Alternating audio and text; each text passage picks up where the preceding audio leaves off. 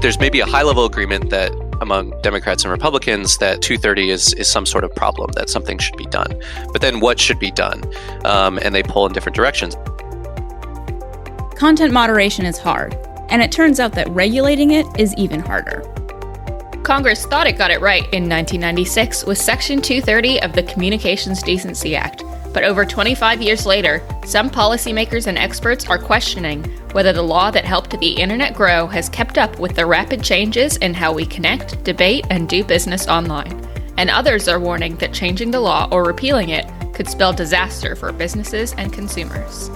That's what we're talking about when we say that something stifles innovation, is it takes resources that could be developing a platform and developing safety tools, and it just, sends them to lawyers.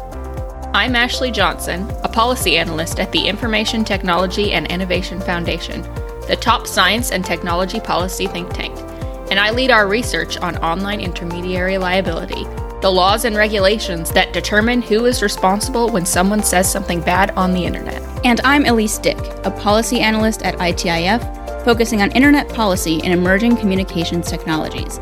Together, we're breaking, or at least breaking down, the debate on Section 230 and online content moderation with a limited series podcast.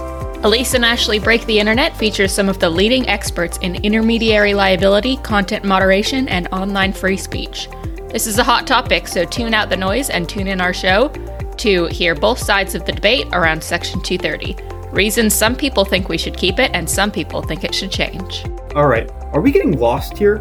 Are we forgetting what this is all about? Because this all got started because people's lives are being impacted. Join us every week at itif.org/230pod or wherever you get your podcasts.